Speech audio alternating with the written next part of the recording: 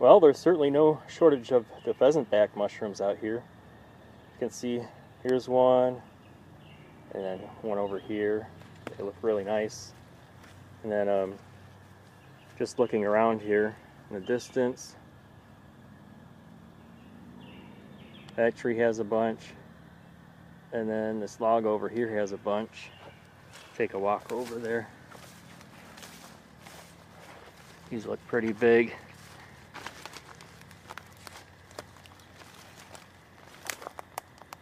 Yeah, look how big that one is down there. It's got to be about 12 inches across.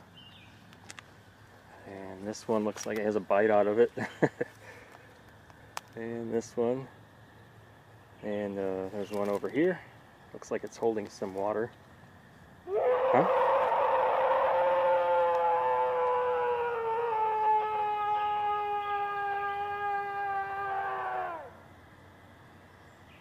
I think it's time to go.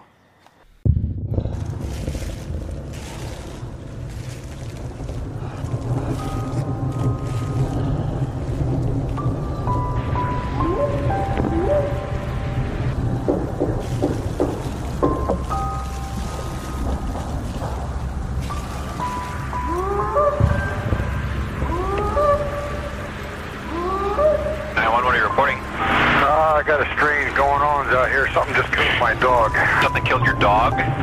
My dog went flying through the air over the tree. I don't know how it did it. Okay. Damn it, I'm really confused. All I saw was my dog coming over the fence, and he was dead when she hit the ground. I didn't see any cars. All I saw was my dog coming over the fence.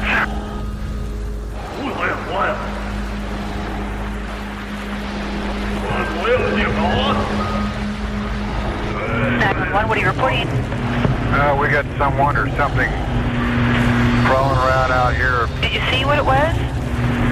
Was it a person or an animal or? Jesus Christ, you better... Sir? Dia!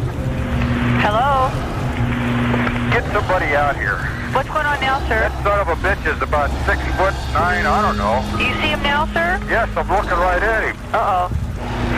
Okay, hang on. He's right... Is he in your yard, sir? Yeah, God, he's big. Okay, what's he doing in your yard? He's looking at me.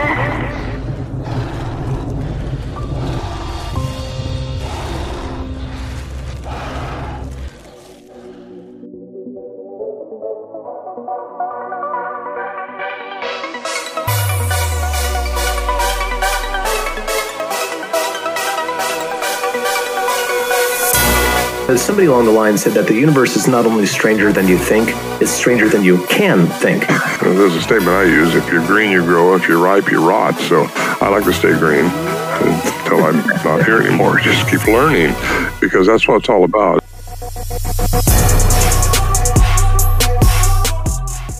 Welcome to the show, everybody. You're listening to Bigfoot and the Citizen Scientist podcast. I'm your host, Tyler, and I want to thank you for being here. If you have an encounter or story you would like to share with me, shoot me an email. My email address is sciencemeetsbigfoot@gmail.com, or you can contact me on the message button on anchor.fm, on all the BATSCP social media pages, or give the podcast voicemail line a ring at 641-715-3900, extension 448-449. Be sure to leave your contact information so I know who to contact back. Today we welcome Casey on the show. He has had a couple encounters, including one harrowing close-up encounter. So buckle up and hold on tight as we get into Casey's experiences.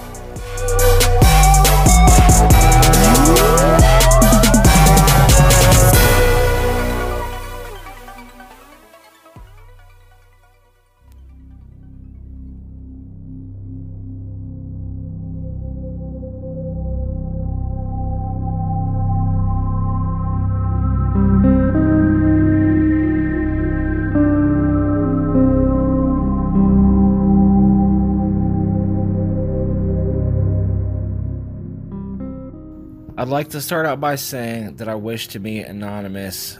With that being said, here is my encounter, my story. I'm not much for emails, I'm not internet savvy, and I'm far from being a great typer, so I'll make this as easy to understand as possible. My encounter happened with my brother in a place we call the Back Nine, and I don't mean a golf course. I'll explain this the best way I know how. My mother had passed when I was 16 and my brother was 18. My father was in the military, and we lived on 226 acres, most of which was forested. Directly behind our house was an open 9-acre field. There was woods on both sides, and there was a fence line at the back of the field that was mostly pin oak. Now visualize that we crossed that first field and we're standing on the fence line. On the other side of the fence line, there was a 60-acre long field. It was only 12 acres across. And on the other side of that 12 acres was the back 9. The back 9 was a 9-acre patch of woods that belonged to us as well. To the left of the back 9 was one other field. Separating our field from that was a fence line. That field belonged to the farmer who we'll call Edgar. Now the back side and the right corner of the woods was not far from the Appalachian Trail and was connected to other forested areas. We were not supposed to go back there because in the mid-90s there was 2 teenage bodies found in Edgar's cornfield, and those murders were never solved. My father did not want us to go back there alone. This was just one of a few reasons why he didn't want us to go back there. Another one was there was a ravine that ran halfway through. It was 55 feet deep, but it was only 25 yards across, so it made it dangerous, especially when raccoon hunting at night. Edgar and my father were pretty close friends. They'd often have coffee, just about every morning, and often they'd talk about the property and the back 9. Edgar lived here for 64 years, and his father before him, the same as my father. They would often sit and talk about the screams and howls that would come from the back 9 in the back of Edgar's property. My father would say, "It ain't no yodel dog, and it sure as hell ain't no bobcat." There was also weird things like trees bent over and odd manners. Edgar and my father called them seasonal Sasquatch, meaning that they were only there a certain time of year. They would hear the knocks and howls from mid-November to early spring and wouldn't hear it for the rest of the year. There was also sounds of an axe man in the woods. They would hear what sounded like chopping or knocking sounds. This would also occur at the same time of the year. To be honest, I never really bought into the whole Bigfoot thing because I'd never seen one, and I'd never really noticed the sounds. Of course, I wasn't really paying attention. Now let's get to the story. My brother and I were avid coon hunters. We had 2 Walker treeing hounds. The male was named Colt. He was 5 years old and he was a 2-time champion. Then we had Sky. She was 1.5 years old. She was young. She was not particularly good at treeing yet, but she did have one heck of a nose. Now this evening, we had started hunting at the front of Edgar's property, and we started hunting at 11:30 p.m. We hunted all the way up until 4:30 a.m. Of course, we stopped to eat. We'd only got 2 coons and 1 possum that we treed, and we left it alone. My brother wasn't done yet, so after covering Edgar's property, we decided to hit our own. We released the dogs out back at around 4:35 a.m., and they cruised straight through the first backfield to the fence line.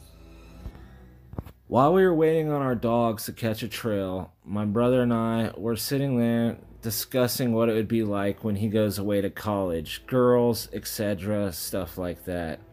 You know how it goes when you're young. 15 to 20 minutes later, they treed. We could hear the dogs, we looked at each other, and we knew instantly that they were at the back 9. We didn't dare wake our father up at 4:30 in the morning. Let alone, we weren't really scared because we weren't really caught up on the whole Bigfoot thing. It was going to be an easy walk to the back 9 as those 2 fields were primarily flat, which was pretty nice being in East Tennessee, especially in mountainous area and hilly terrain. Now, It being almost a full moon, our eyes had adjusted. We did have a lantern and we had 2 headlamps. The headlamps were not on, and we were carrying a backpack and our Ruger 10/22. We approached the back 9, and we instantly noticed as we entered the woods that our dog were treed up on a den tree or a beech tree. So the raccoon actually wasn't up in the tree, he was inside denned up. Now we approached the dogs, which were actually only about 10 yards off of the ravine itself, which is pretty dangerous. We were worried and we wanted to get the dogs backed off the ravine. We weren't going to get the raccoon anyway. We were fumbling around to get the dogs. We could not see the coon as he was inside the tree, and we knew it was a lost cause. Here's where it gets a little bit crazy. My brother had set the lantern down so that we could retrieve the dogs. I noticed something across the ravine. What caught my attention, and I noticed it caught my brother's attention as well, was it looked like someone breathing cold air. We both peered up and turned on our headlamps, and not more than 45 yards away was this massive, gigantic hominoid or beast. When I tell you that I've never been more terrified in my life, I can't even describe to you the feeling that I felt. What was only seconds felt like a lifetime. Standing in front of us was a massive Bigfoot. Now with the lights on him, I never saw glowing eyes. They weren't red or amber. His eyes seemed to be almost closed as they were sunken in his head. His eyes could have been glowing, but his breath was masking most of his face. The main thing that I noticed was he's completely covered in hair, dark black or brown, and he had a ton of twigs and leaves caught up in his hair. People often ask me if I could smell him. I didn't smell anything. I was truly terrified, but no, I did not smell an odor. And our dogs didn't even acknowledge the Bigfoot. They were so caught up on a tree, they didn't even move. They kept barking and clawing away at the opening in the den tree. The Bigfoot turned to his side, and at that point, my brother and I left the lanterns and the dog and took off running towards the field. Yes, we left the dogs. From the tree to the field, I don't remember where my brother was. I was so terrified, I was just running. We met up with each other and continued to run. Once we had broken the wood line, and a rock was hurled through the trees. We didn't look back, not one time. We ran straight to the back door. The dogs remained barking the entire time. They were still treed. Us entering the back door woke my father up as we frantically told him what happened. And my father wouldn't even go back there. He said, "It's only an hour till daylight. We will go get the dogs as soon as the sun comes up." As we did. The dogs were never bothered. They never got off the tree. They never chased the Bigfoot. They never left the tree. We went back, retrieved the dogs. Now, pretty close to where we had entered the woods, there was a large sapling that was bent over. Too large for a human to bend, in my personal opinion. And at that point, I believed I was a knower. And not only that, the tree bending made sense. They were marking their territory. My father said that they were only seen because they wanted us to be seen. My father actually saw one 2 days later in the morning time back by the pin oak fence line. After that, we never saw one again. The following fall, my brother went off to college, and I never went coon hunting again. I actually gave the coon hounds to my nephew, and then I joined the military when I turned 18. As my father said, you're not going to see one unless they want you to see them. And as primitive as they are, I truly think there's way more to them than we can ever begin to understand.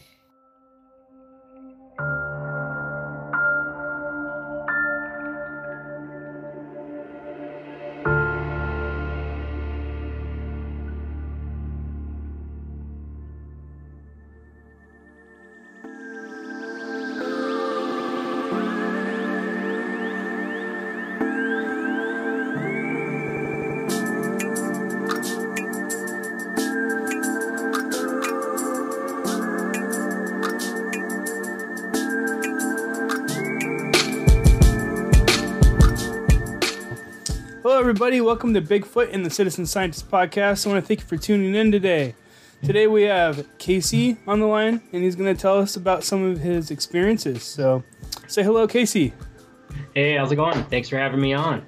So let's get into it. From what I understand, you've had some pretty crazy experiences. So actually, I'm getting ahead of myself. Before that, let's what kind of got you into this subject? How long have you been interested in it?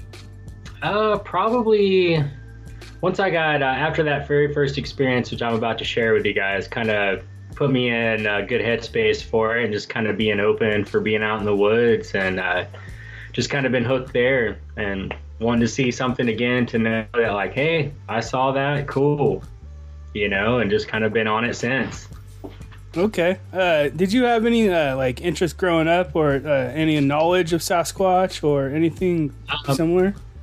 No, not really. Not even at the time of the incident. It wasn't until a year. I mean, hearing the adults say that it was a Bigfoot, but apart from that, not really. Didn't even really see the PG film. But I grew up in the South, so there's a lot of running around in the woods and that kind of stuff. So being in nature is always very natural, and just very, something I very seek out a lot. So.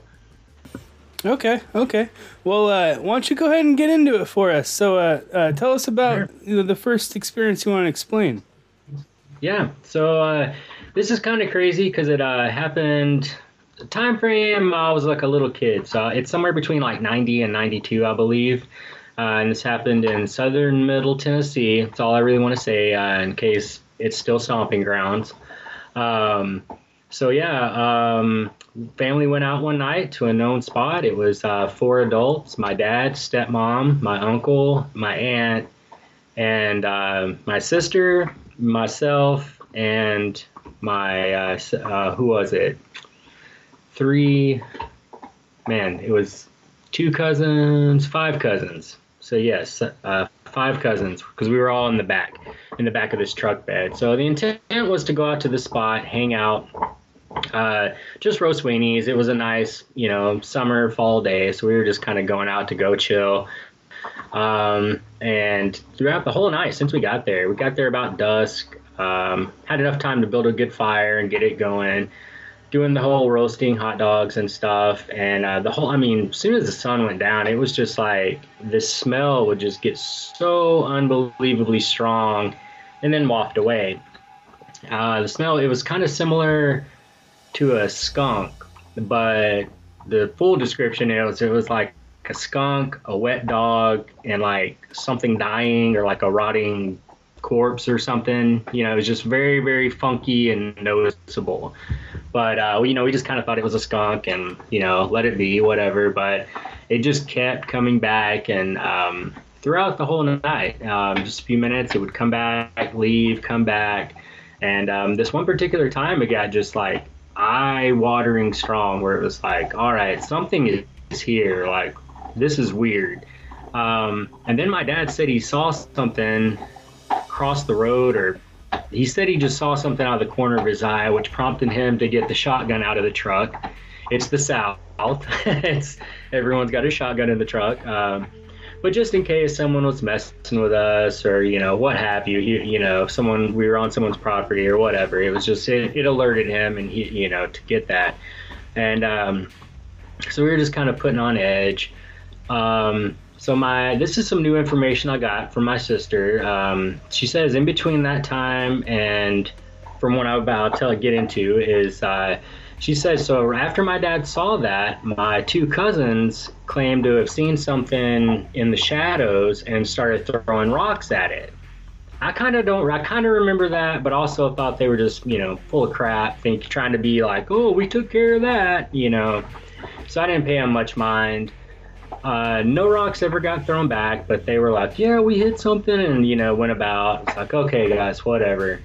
And a few minutes later, my sister, who was probably like 8 or 9, wanted to sit beside my dad, and we had the old school gas lanterns, which get hot as hell on top because, you're actually burning stuff in an old lantern like that. And I remember my sister saying, I'm going to sit right here and she put her hand right on top of the lantern and burnt the crap out of it. At that time, she, like, right when she did it, she let out the loudest, blood-curdling scream that, you know, anybody getting burned, for one. But she was also kind of known for, you know, being, you know, getting in trouble. You could hear her, you know, that sort of thing. So she had a very, very loud scream. That kind of, you know, killed the tension, put everyone focused on, hey, let's take care of her and, you know, get her situated. So we were doing that, you know, taking care of her. Everything was settling down. And then that smell came on. This was like the strongest it had been the whole time we were there. I mean, this was like, again, we were like, something is here. This is weird. Like, it was just so strong and foul. And then we hear this sound that came just outside of the tree line where we had pulled in, and the firelight had you know, kind of dimmed out towards it. But this was like right on us. I don't want to do the sound because it's kind of weird, but yeah, and we all just hightailed it out of there because it was like something's on us. It made that sound. We don't know what the hell. You know, we all jumped in the truck. And then we were just like, well, we can't just drive off and leave this fire going. So, you know, still having the mindset to like not leave an open fire in the woods. So, you know, we all kind of get, you know, join forces, snuff it as much as we can because, you know, we're like, don't know if something's here or what it is, but it's here. So we all jump in the truck and take off. And this is like barely a 1-lane road. It's kind of gravel and kind of overgrown. It's like if another car is coming, you're gonna really, you know, you're gonna be real close to them to share the road to get through. So we're driving off, and it's pitch black, like so dark. And me being a little kid facing the back, I'm just kind of, you know, it's all of us kids are in the back. It's 6 of us kids there, myself, my sister, and my cousins, and we're all in the back. And they, you know, just kind of chilling out, like, okay, we're getting away, no big deal. And I'm just clicking my flashlight on and off. And all of a sudden, suddenly my dad just punched the truck, like hit the gas and was getting out of there. And that was the same moment that I happened to click on my flashlight and I hit it, dude. It was like illuminated this giant being, thing, animal that I have ever seen. We all saw it take a full step. There is 100% no doubt that it was bipedal. We saw arms swinging. It was a perfect side view of someone taking a step across the road. And it was a 1-lane road and one step. It was like on the side of the road. The first step was in the middle of the road. Its other step was on the other side of the road. Like in one step, it just took the whole road and was, it was moving fast and slow at the same time. It was weird, covering a lot of ground, but not looking like it's moving very fast, if that makes any sense. The super crazy part about it was all white. We say it's all white, but it could be grayish, you know, or some kind of color like that. But we all say white because when the light hit it in that dark, it just popped. It just made it pop, you know, like you could, there was absolutely no doubt what we were seeing. And I remember its hip pelvis area was even with the truck, with the tailgate. I remember that because I was sitting down looking and I could see its like waist area right above the tailgate as it took the step. And this all happened so quick, you know, because there's like a slight bend in the road. So as my dad was taking the turn, that's when he hit the gas and we kind of spun out and I hit the lights and was like, oh. And then all of us kids got quiet. We just got quiet. Like, we all knew what we saw, but like, what was that? And, you know, just basically, what was that? And I remember when we got up to, because it's kind of a back road. So when you come off of that road, you're right next to a huge cattle ranch. where they do a lot of beef cattle, and there's a lake nearby. So there's really not a lot out there, but these roads kind of intersect in a way where you can kind of take it way back and get back a good ways. So we came up to a good spot where we could stop, and my dad and my dad and my uncle come out. They check on us kids, and I kind of remember. I think it might have really messed with my dad. I think it did, because to this day he shut down and will not say anything about it. Apart from him, he says the reason he punched it was because he saw two of them. He saw the big white one, and he saw another one up in the tree or on the side of the road and he thought it was going to jump down in the back of the truck and get us, is what he says. And that's why he punched it, to get us out of there. And when they came around that curve, man, they had to have had it was so close. It was so close to the truck and the side of the road, and there's nowhere for it to go. So I know that everyone in the front of the truck had to have seen the most perfect view of a Sasquatch, and even his face. Like, it had to have been so close, undeniable. But I think that really messed with my dad, because right when we got stopped, I remember him and my uncle being at the front of the truck talking. I couldn't hear what he was kind of on his knees, just kind of a moment, because it was, whoa, not only did you just see something crazy, but you thought it was going to come get us kids, and, that whole thing. And I've talked to my sister since then. A lot of the family members who was there that night just refused. They won't talk about it. They just hit it with the classic, I don't know what we saw. My sister and my cousin and my one uncle are the only ones that really talk about it. So whenever I go back to Tennessee, I make it a point to ask them, what they saw and descriptions. I've got my little nephew asking my dad as well. And he actually came up with some good info that was new, and as did my sister.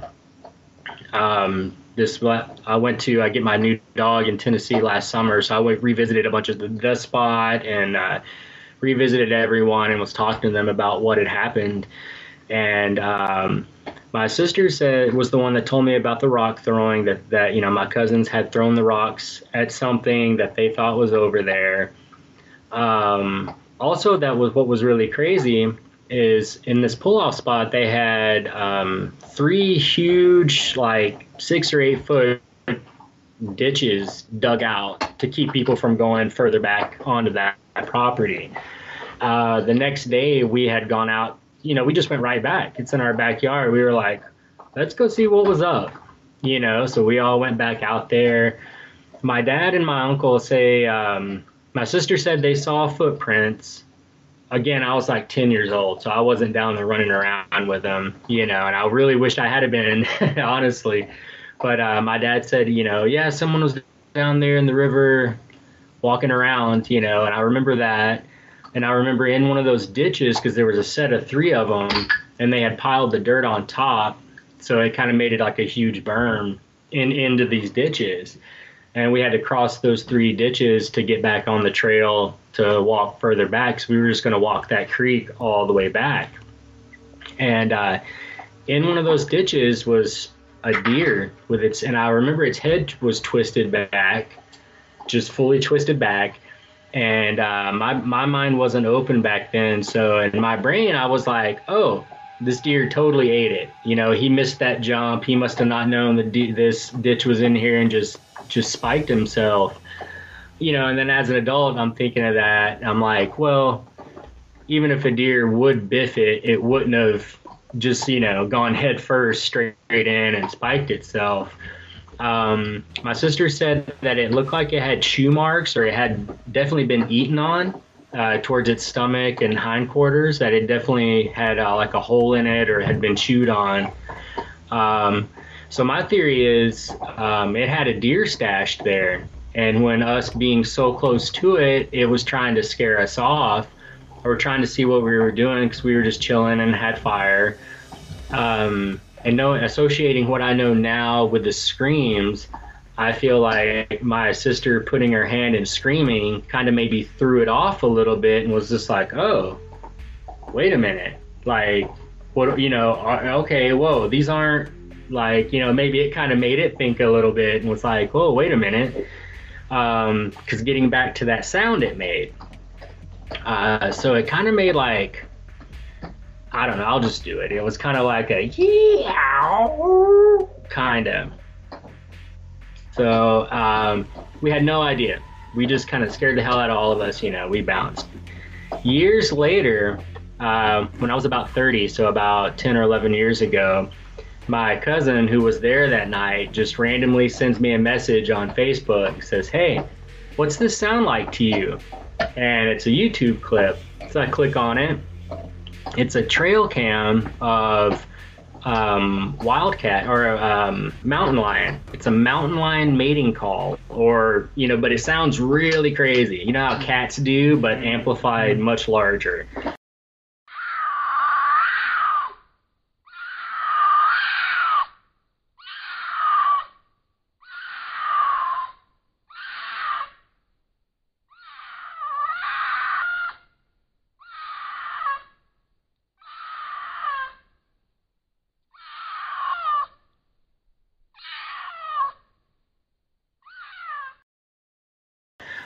We have they're not as common, but they are there. Mountain lion, bear, what else? Oh, we have bobcats. We call them wildcats, but they're like bobcats and wildcats there. And so I think it kind of was confused. So instead of straight up growling or doing a normal thing, it made this sound to make us think that a mountain lion, hey, a mountain lion's over here. You know, and we just bounced. But yeah, that was just so trippy. Apart from actually seeing it, was when just my cut that message. What does this sound like to you? I'm like, oh my God, that's what all these years, and that's what it was. So yeah, that's that story, man. That's the Tennessee story, and that was probably, I was like 10 or 11, I believe, around that time. Just so wild. And I just, you know, didn't know anything then. And I just remember the adults saying, oh yeah, we saw a Bigfoot. That was it. Mm-hmm. And, you know, oh, okay. Cool. It was just like, all right, well, they exist. It's there. Cool. No aggressive, nothing. And, you know, I've listened to some stories. I'm kind of actually thankful of that, because who knows? Yeah. You know? Wild animals are very unpredictable, so I was kind of thankful that it was just like kind of chill and was like, hey, just get away from my food, guys. So, yeah. So going to the your dad and uncle and all the kids you guys are in the truck. You're taking off, and all of a sudden your dad punches the gas. Yeah. And you flash a flashlight out the window and you see this white Sasquatch. And it's like a big blur, right? It's one big blur. Oh, no. It's crazier than that. It wasn't even out the window. We were all sitting in the back of the truck bed facing out. Oh, scarier. Uncovered. And I was sitting in the furthest spot back and to the left of the truck bed. So on the passenger side, far back side. And if I'd have just looked to my left or looked to my side, I probably would have gotten a face full of fur. That's how close it was. Oh. I mean, it was like instantly, as soon as the tail bed like crossed it, it was in the road. It was so fast, like it was just there.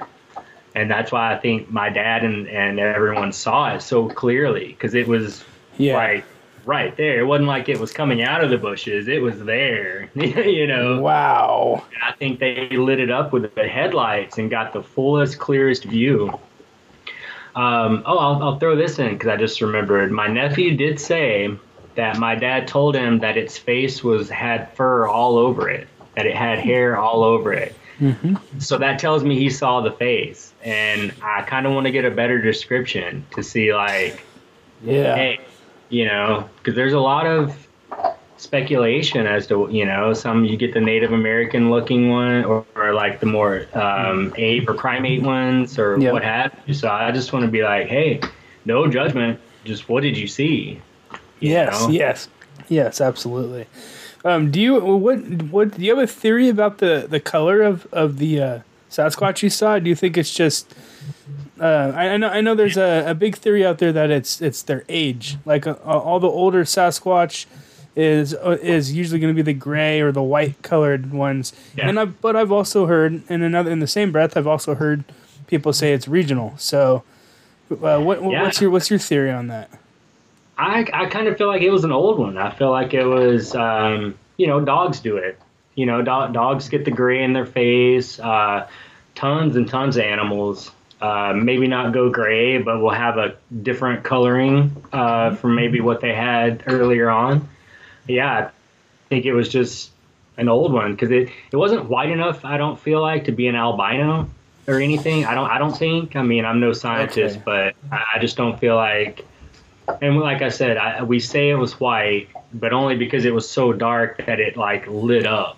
Gotcha. It kind of was like, whoa, there it was. I see it. And yeah, it was as clear as a basketball player walking in front.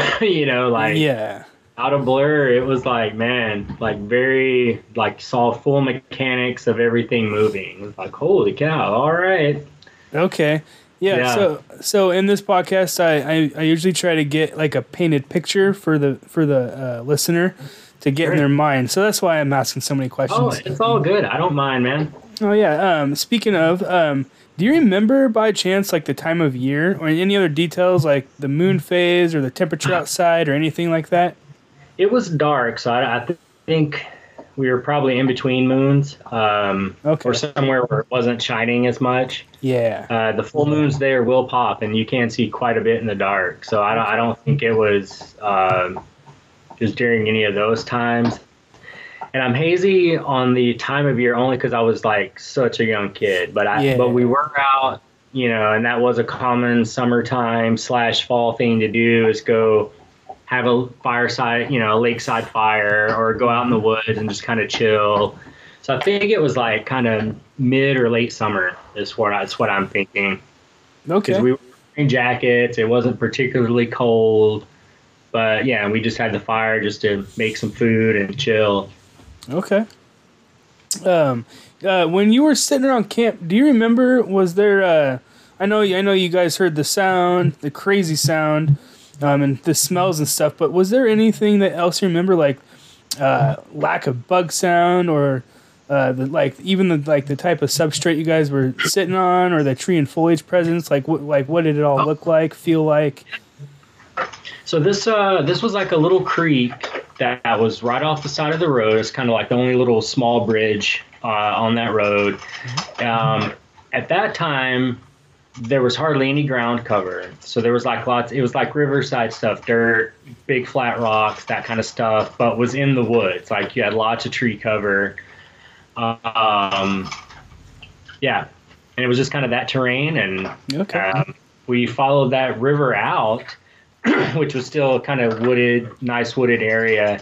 And it ran into one of the main lakes in the area, which I won't say the name of just again, in case it's a stomping ground for them. I don't want to expose them like that, or if it's and that's the other thing. I don't know if they're actually in the area or if it's something where we got lucky because it was passing through, being so close to the Appalachian area. We were like right there in the foothills. So I don't know. I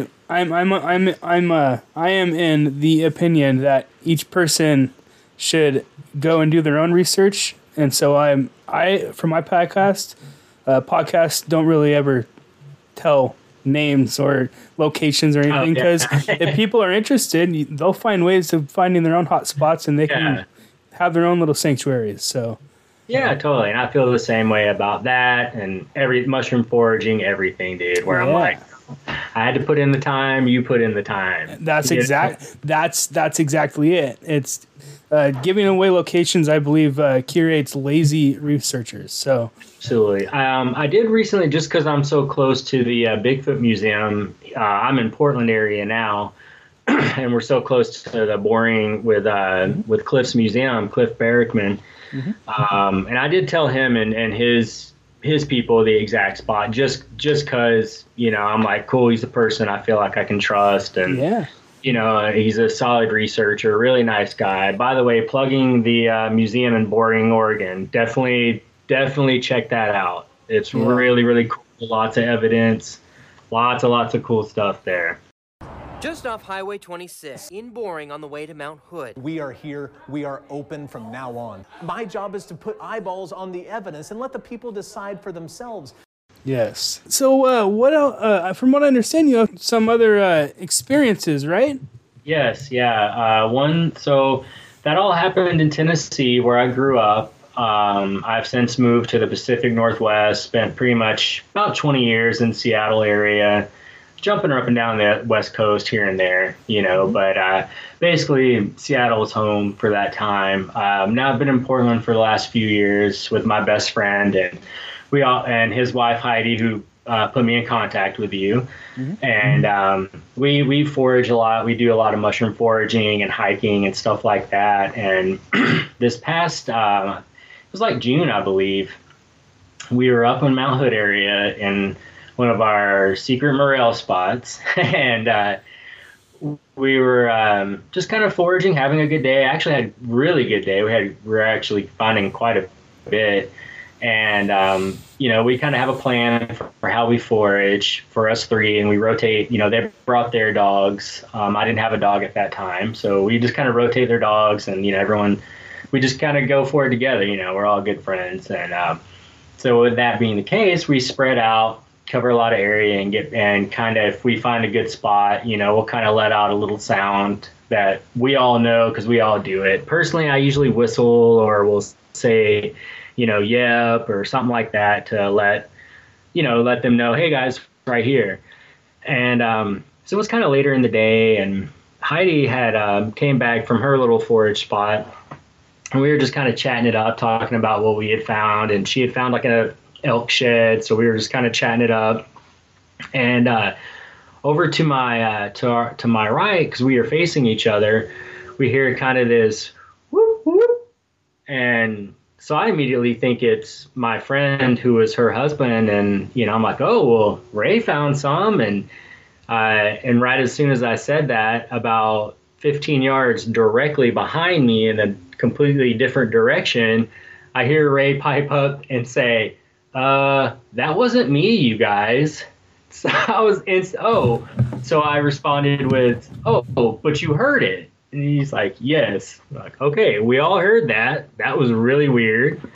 I tend to think if it was an owl, you might have heard it a couple other times, you know, or, you know, if another animal called, you'd hear that. But it kind of really wasn't. It sounded like an owl, but not really. And only did the two hoots.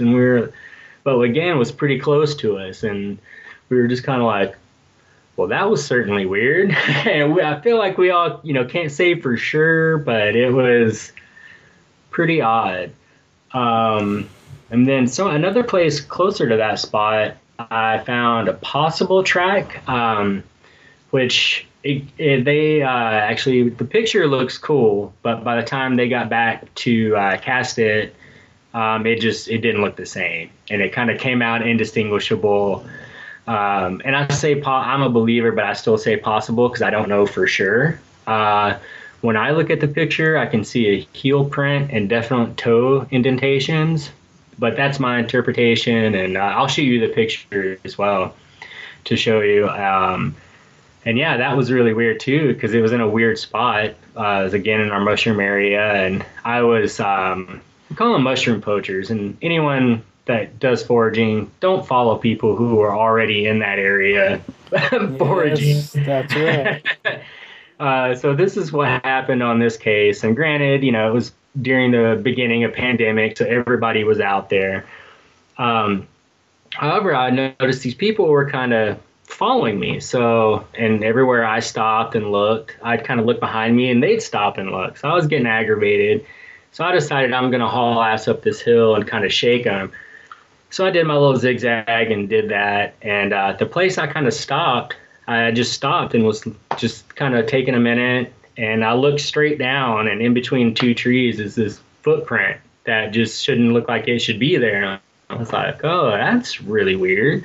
And I could see the little toe bumps, and I was just like, huh. Doesn't it? Because at first I was like, man, I was like, damn it, someone's been in our spot. Someone's been here. And I kind of look at it again, see the toes, and I'm like, well, they were barefoot. And, you know, I'm about right in between 6'2" and 6'3", and I kind of like put my foot next to it, which is a size 12, and just kind of like, it's like, And I'll send you that picture as well so you can see my footprint or my shoe next to the thing. And it was just like, well, whoever this was running around barefoot and bigger than me, because I couldn't make a dent in the dirt. I was trying, you know, just to see how fresh it was. And it's like, man, wow, well, this was really fresh, you know. And yeah, it was just really weird. And just saw the one, and I kind of saw partials, but kind of more hopeful than anything. But it was very weird, you know. It was just kind of like, huh. And it was in a spot where even your biggest hippie person would not be barefoot walking around in that area. You know, it's just too much. It's too rough, sharp rocks. You've got, you know, it's a former logging area, so you've got stubs everywhere. It was just too sketchy. So it's kind of why it led me to think like, oh, I think this is a big one walking around. So. Dang, man, that's crazy. Wow. Okay.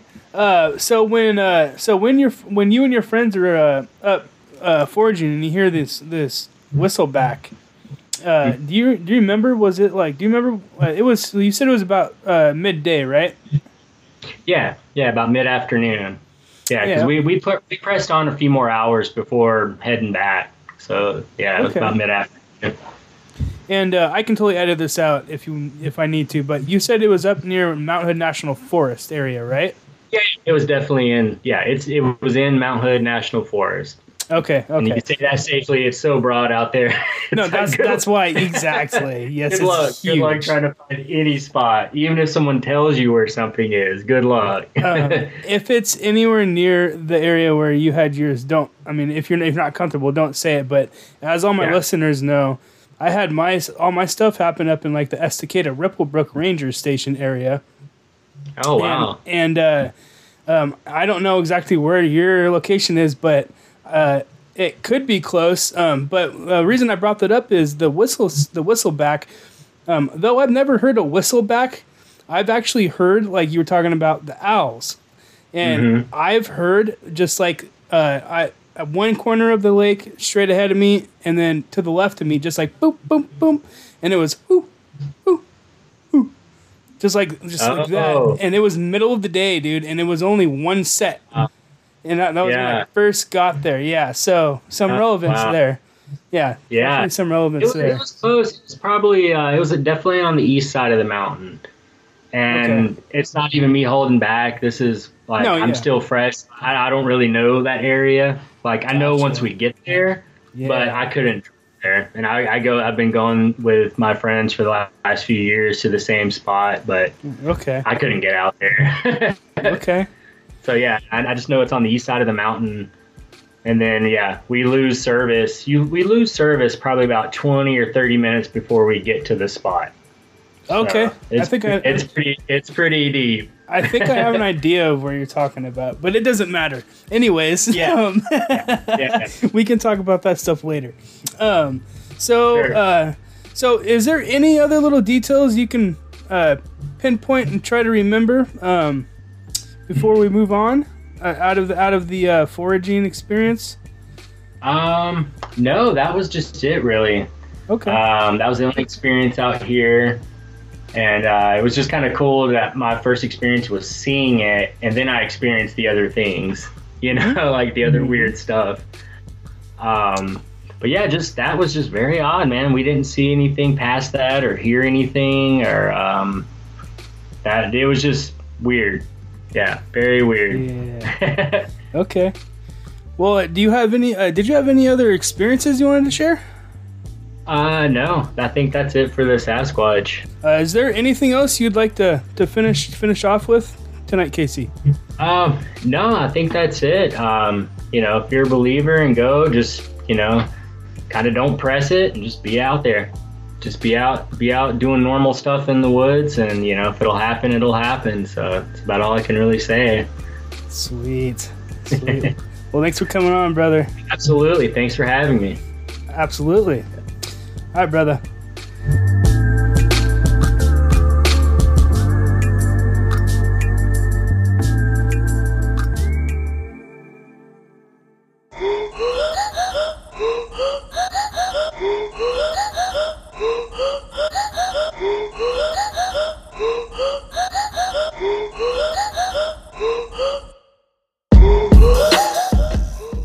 And that's all I got for you today.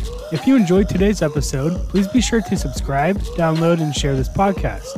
I have huge content and big guests coming down the pike, so please be sure to stay tuned in. And before I let you go, remember, love yourself, love others, be kind, be safe, and until next time.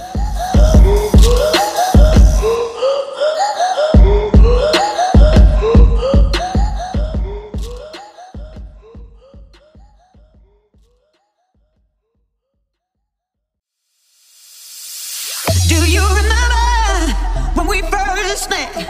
I thought my eyes would fall straight out of my head. Guess we all living proof of love at first sight. But now we both see love in a different light. Keeping love alive, it's a tricky thing. You gotta let it fly, gotta give it wings. If you wanna make it right, don't let it fry. Don't hold on too tight, you know you gotta try. Keeping love alive.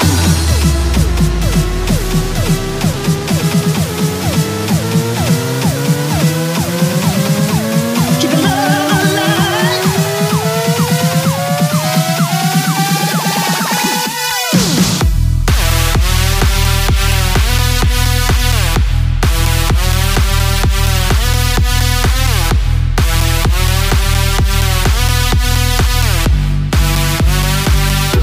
Keeping love.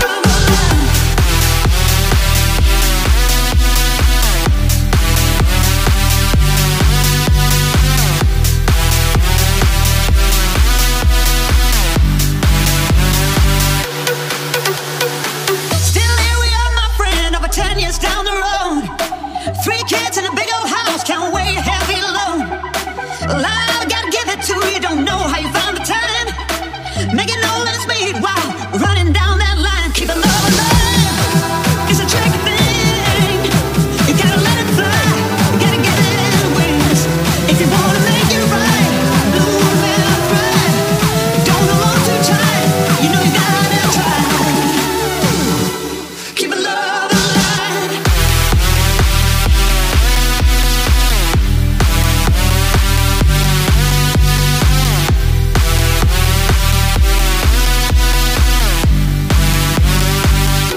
Keeping love alive.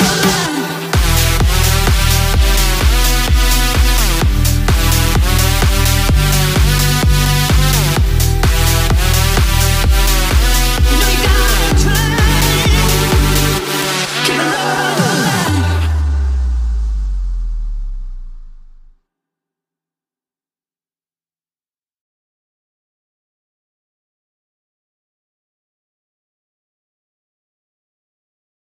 Welcome back, y'all. We're going to be doing something different. People always talk about Sasquatch and wild man and different things like that. Well, in my personal experience, I've only had 2 things happen to me, and one of them, both of them happened at the same place around the same time as right now. And it's something that we call Coochie Booger. And so it's an old road, goes back through Back Creek Knobs, and there's a well back here, and there's some folklore about a young girl dying in the well, and the well got covered, and then this Sasquatch wild man type thing moved it many, many years ago. Well, the old well house is still here, and rumor does have it the little girl shows up in the road. Now, I haven't had that happen. I've not had that happen to me, but what I have had happen to me was a long time ago, 1988, 1989. Me and a bunch of my friends were sitting at the Sonic in Loudoun, and we were bored, and the only thing you could do back then was cruise.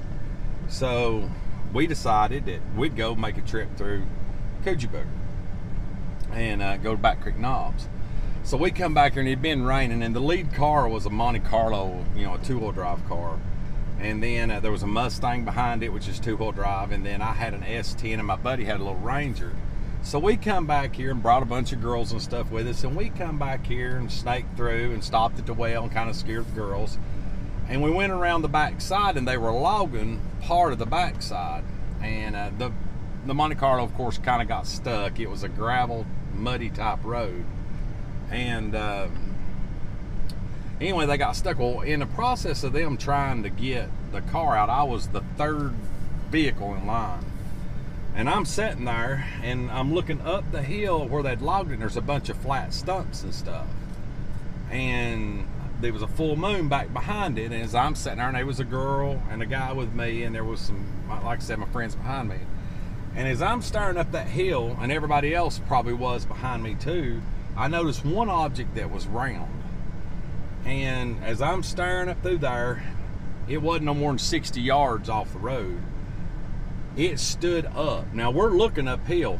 When it stood up, it reminded me, just the outside image looked like matted hair of a dog or something that hadn't been groomed, or dreadlocks or something to that effect. But that's what the outline looked like. And as tall as it was when it stood up, it had to be 8-9 feet tall. Well, before I could say anything, I hear people screaming in the truck behind me. They run into me. Everybody freaks out. Everybody starts pointing and looking at the hill, and this thing doesn't move to start with. Well, finally, you hear the car in front starts to move and gets over the gravel, and as we start, it turns to walk away. The silhouette of this thing, I didn't see a face, but it gives me cold chills. The silhouette of this thing just looked human-like, but very, very hairy. Well, needless to say, we got out of there and we talked about it, and this was probably junior in high school, and everybody was coming here trying to see it. Well, we come back during the daylight and didn't really see, didn't see anything. Went up there and looked and couldn't find footprints or nothing, but it kind of went on. As years went on, and I got up in my mid-20s, there's a lot of things we done back then, drinking and stuff, and we would get together and we'd bring girls and different people out here. We'd meet after one of our bars we go to, Cotton Eye Joe or whatever, and we would come out here and we would bring them through and tell them the folklore story and show them the well and tell them about the little girl and all this other stuff. Well,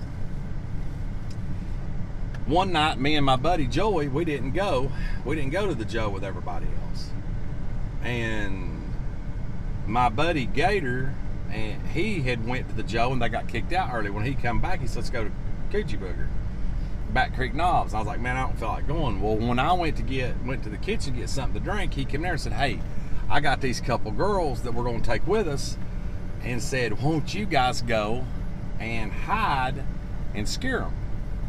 I looked at Joey, and Joey looked at me and was like, shoot you out. So we grabbed our beer and threw it in the truck.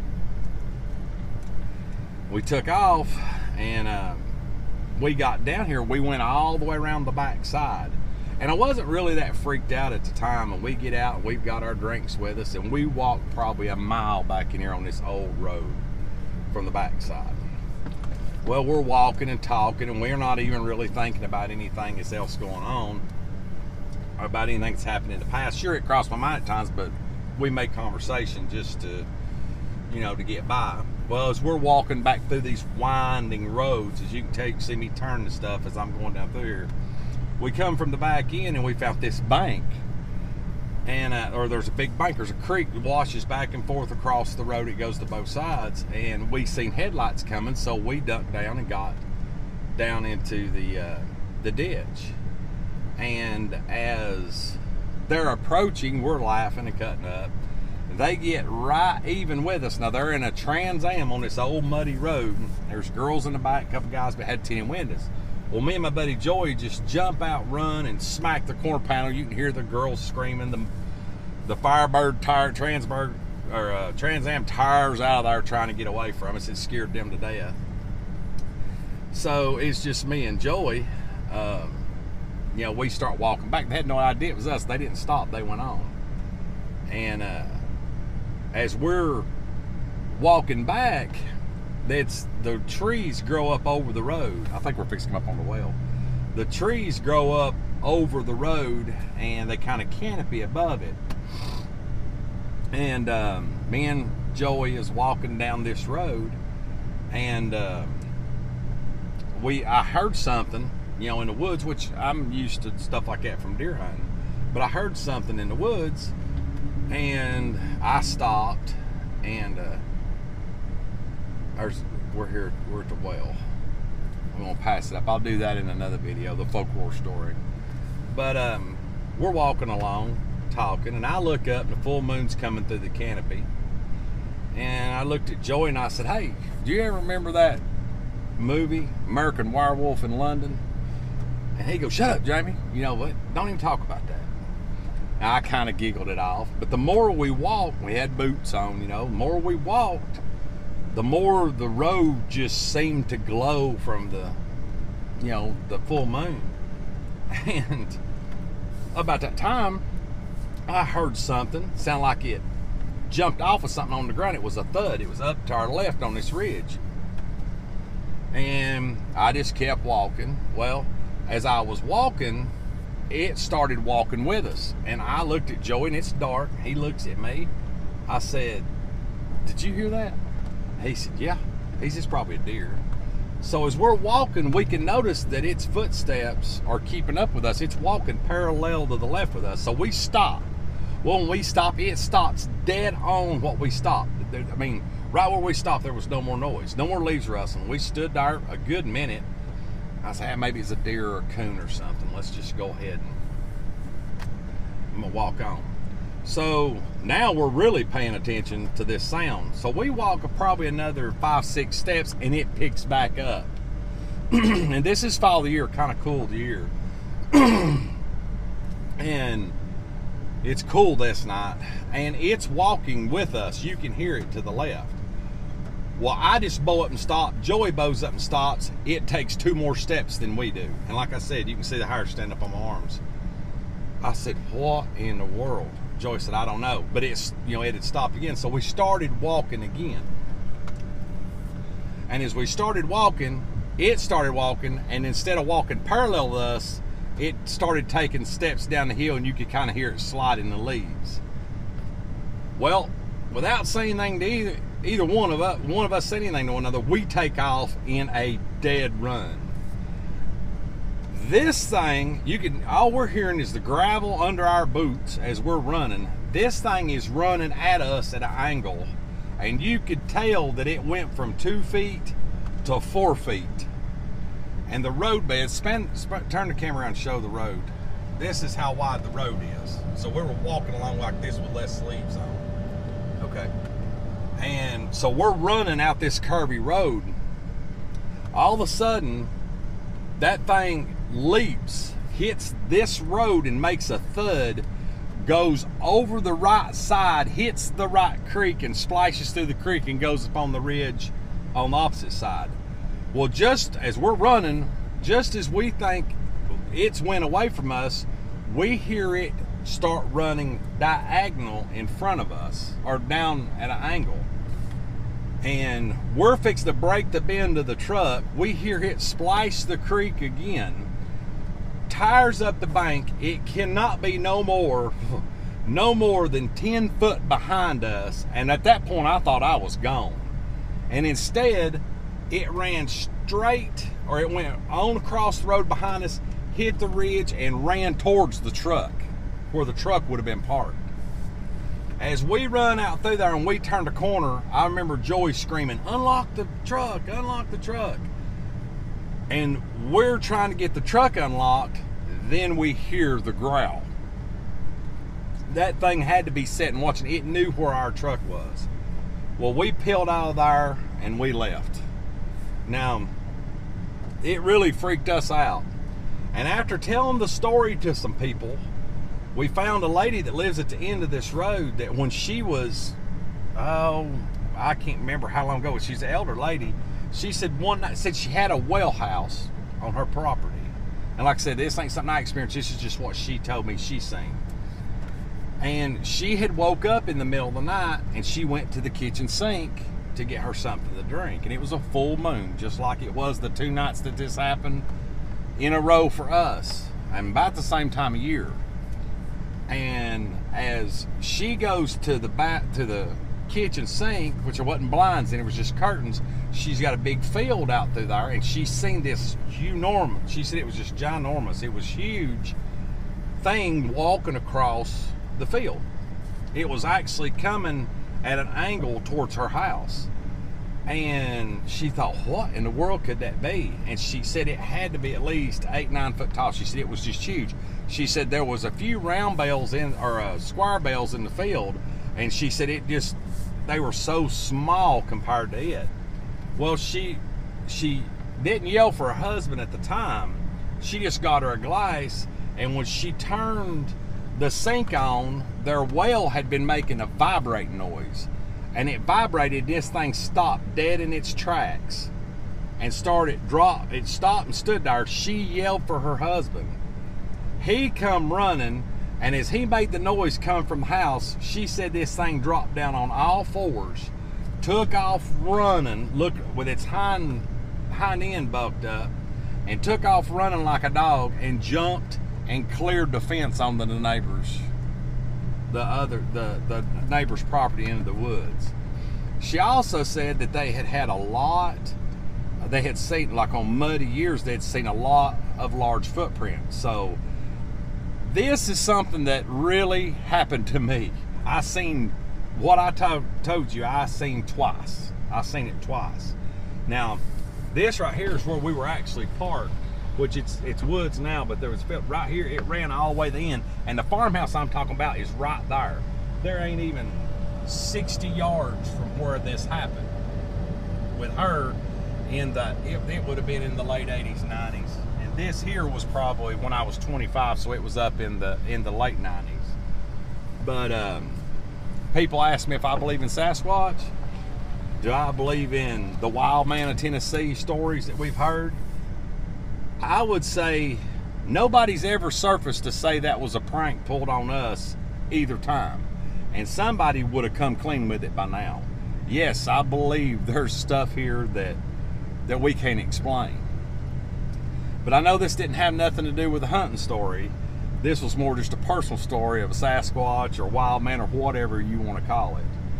But it really happened to me. There's no lie about it, nothing being made up. So we figured we'd come out here tonight and drive through and tell the story.